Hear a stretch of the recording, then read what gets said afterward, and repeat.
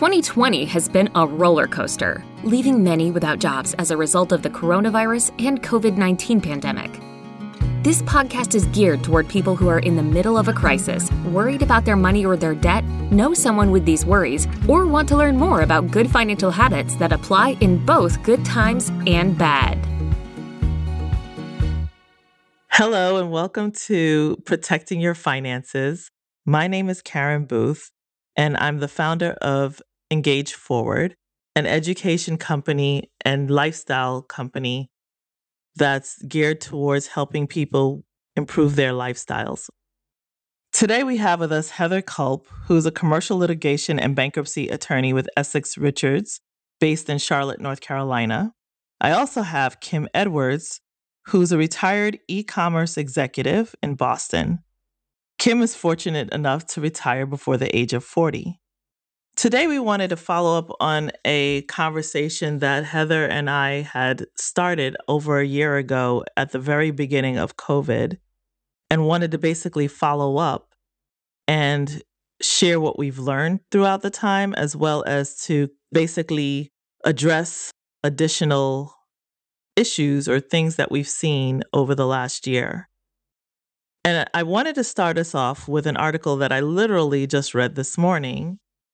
The title is called Americans' Debt Soars to $14.6 Trillion in Borrowing Binge. And this conversation is meant to be a dialogue. So you'll hear from Heather, Kim, and myself throughout. And hopefully you'll be able to pick up some information that will help you in your own space.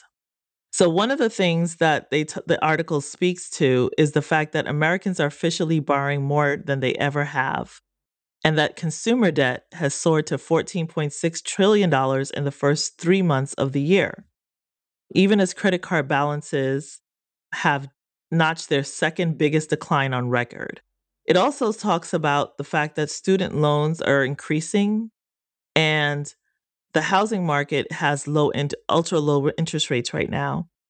There's a great amount of auto loans, as well as people are returning to pre-COVID-19 spending habits.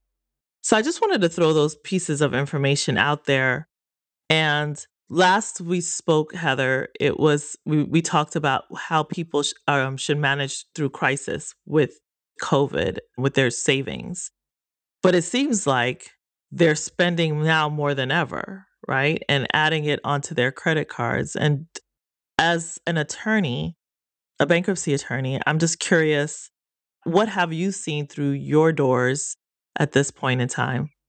Well, thank you for having me. It's good to continue this conversation with you. And it might help for context to say that this is July of 2021, because things can change pretty quickly. We're obviously, I guess, reopening the economy is the lingo as more and more people are vaccinated and mask mandates are dropping, at least here in North Carolina. People are out and about, and I think probably letting their hair down a little bit. I know a lot of us really weren't able to do very much over the last year or so, and it feels good to have a meal in a restaurant or take a small vacation, just get out of your little pod. What I have personally observed among my clients over the last year and have read a lot about anecdotally is how the moratorium on federal student loan payments has made a big difference in people's lives if they do owe educational debt. I think probably most people who have student loans through the Department of Education know that last April, there was no more requirement to make any payment. Interest stopped accruing. Of course, if you wanted to pay, you were welcome to do so, but there was no application process. You just didn't have to pay. And payments, at least as I understand it, are going to resume at the end of September. I've just seen and heard a lot of people, instead of making that $300, $500, $700,000 a month payment on their student loans, they're using that to pay down their credit card debt. They're using that to pay cash for a car, a used car. They're using it to pay cash for a wedding. While I think in some respects that's useful, it kind of supports the argument about how it would help the economy if we really did do something on a systemic level to relieve student loan debt. I also pause a little bit. It makes me a little bit nervous because at least the way the law is now and has been since 2005, really student loan debt doesn't ever go away. Whereas there are ways to deal with credit card debt and other types of consumer debt. And the other thing I think I would say, and then I'll give everybody else a chance to pipe in, is I've certainly noticed that everything is more expensive. I feel like my grandmother, some days my grocery bill is higher. I tend to buy the same things over and over. It's really noticeable how a lot of just everyday products are more. I have not bought a car recently, but I understand that inventory is hard to get because of delays in computer chips and things like that. There's just a lot of factors, I think, combining to put us where we are, where maybe it feels really good right now, especially with interest rates staying very low. But as you and I have talked about before, you can only kick the can down the road so far. I definitely agree with that. Kim, what about you? Like, from your perspective, what resonated with you from the things that I shared before and basically from your experience in the last year? Sure. I'm also very engaged in the stock market now. And so I kind of hear a lot of this more from a macro perspective as I follow the market. So, yeah, to echo some of what Heather was saying, I think, like, for example, cars seems to be a third of the inflation that we're seeing overall from the stats I've heard. And that is both a shortage in used cars, but then also, as Heather mentioned, there's a chip shortage for new car production that's really cranking that down. So there's just an overall loss of supply there. So I think once we get through kind of that phase, which it sounds like the chip shortage is actually pretty close to, like, that supply chain seems like it's flowing pretty well now. Hopefully it's, as Jay Powell, our Fed chair, always says, hopefully this is transitory. I'm actually surprised when I look at the numbers for food. I feel like the food inflation numbers look like they're in low single digits. The one thing that's always struck me through this whole time is I always love this, like, New York strip at Whole Foods. And the price of that went up 50% when the pandemic started. And it's gone up even more. So it's currently twice the price it was just before the pandemic. So I've actually stopped really consuming steak, which kind of sucks because I like it. But but there's different trade-offs there that have happened and occurred because of this. But both Janet Yellen and Jay Powell think this is transitory and that, maybe by next year things will be kind of back in check to at least to an ongoing level that we can kind of manage to. Yeah. And I think one of the key phrases that both of you used was supply, right? Supply and demand. And I think that's been a huge part of what's driving, especially like when we talk about the auto, it's not even just auto loans. It's like when I think about the fact that a lot of people stopped traveling by plane or public transportation, most people want to use an automobile. And so either they're trying to buy one or rent one. Like, you can't even find one from an enterprise car rental. Just a quick snippet of a short story. Like, so recently, unfortunately, I was sideswiped in my car, and I was in a car accident. And while my car is in the shop, I had to go to a car rental location to get a rental. There was basically no options. The only two options was a Beetle or a convertible Camaro, which neither one of them was something that I was used to. So as we speak, I have this convertible Camaro sitting in my garage. But that's to show that there's really very limited supply to meet the demand. And, we're talking about summer travel. People are getting back out there. They're choosing to drive. So those are the things that's driving how much is being spent.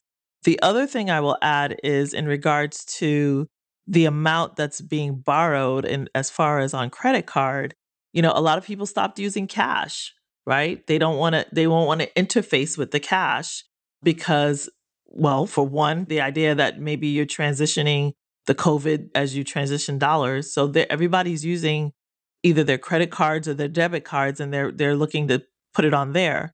The challenge with that is, are they paying it off as fast as they are putting it on? So Heather, did you have something you wanted to share on that? I did. I'm raising my hand, which is rude. No, you're fine. The other thing that may be contributing in a perverse way to the first quarter stats that you were mentioning is the government has put out a lot of money this year to individuals and families. A lot of families were eligible for a $1,400 stimulus payment for each head of household and each child. And then there was an additional stimulus.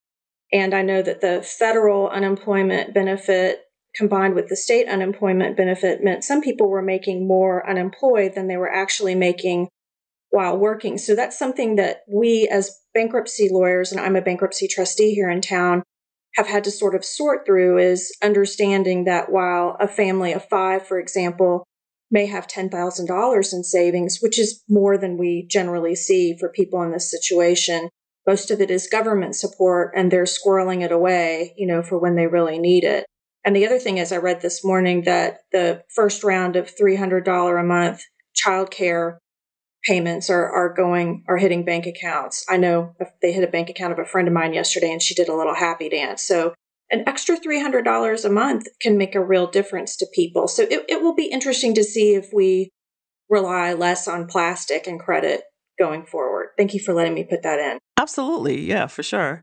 Yeah. And I also think that, I guess the concern I have is, are people pushing the challenge of paying certain things off down the road? So for example, yes, there was the stimulus that was given out earlier this year, but the reality is the $1,400 probably only covers 1 month mortgage, right? Then what do you do after that? And so how are people covering their monthly expenses? So as they're using their credit card and they're buying things whether they have the money or not. And it's interesting that it's the credit card and not the debit card, right? So those are two different forms of payment. You can put it on the debit card that comes directly out of your bank account, and there's no additional interest to be paid or no additional, pushing that expense down the road. But they're choosing to put it on their credit card, and that's the part that concerns me, because they're accumulating debt at a much faster rate than ever before, basically, according to this article. And Kim, I didn't know if there's anything else you wanted to chime in on this subject as well. Yeah, I'm gonna take a little bit of a spin from what you guys are talking about, but Sure. in terms of credit cards, what's interesting is one of the tips I usually give when talking to people about finances is, if you don't have like a spending habit issue, I actually recommend everyone puts everything on a credit card, because it gives you a really good record of what you're spending. When you're spending cash, you lose a lot of visibility as to what you're spending money on. And when you think about your budget, I think a lot of people think here's like the budget, but they don't account for like one-off things. Like every few years you need a new computer or clothing. Maybe you buy a lot of it all in 1 month, and so it's not equally distributed. And so I don't think people do a great job of knowing, here's my budget and am I keeping to it, if they're not having that nice tracking mechanism that you get from a credit card. Now, I also like, you need to pay it off every month. I just like the visibility that it gives. And again, I know some people like will use a credit card, like they have a habitual challenge with that, where cash makes more sense because there is an X amount that you can use. But that is one of the tips I would give most people is, if you don't have that issue, at least it gives you a lot of transparency as to what your actual expenses are on a monthly basis. You can look at year end, total year, and see what your actual monthly expenses are. I will be honest, I am one of those people who tends to have trouble using a credit card responsibly and wisely in that fashion. I just get busy and I focus on other things and I get tired, and then I'm surprised, not in a good way. So for the last year or so, I have been using a Dave Ramsey product, and it's free. And it has been revolutionary for me, I would say. To tag on to what you were talking about, Kim, I mean, I'm looking at my categories here, and I'm saving for travel. I'm saving for my stepdaughter's wedding. I should say my husband and I are saving.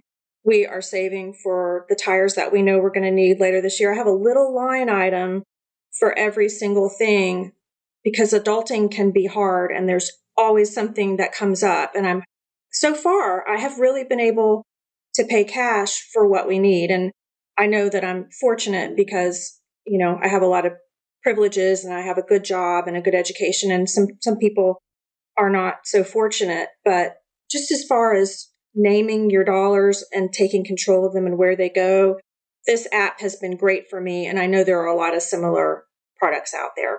That's great, Heather. And I love how you introduced like an alternative perspective with that, right? Because there are many people who are not in a position or who that's not necessarily their skill set to do. I actually am 1000% with Kim in regards to how to use a credit card effectively. And I think the key there is knowing your spending habits. And that's where I do agree with Heather that there's many people who don't really mindfully know how they're spending their money. That's not their focus. As far as people using their credit cards, it takes knowing how you're spending, but also making sure that you're sticking to a budget. And I think that's a good segue for us to go into our next topic. So I want to thank you ladies for being on with me today and look forward to our next conversation.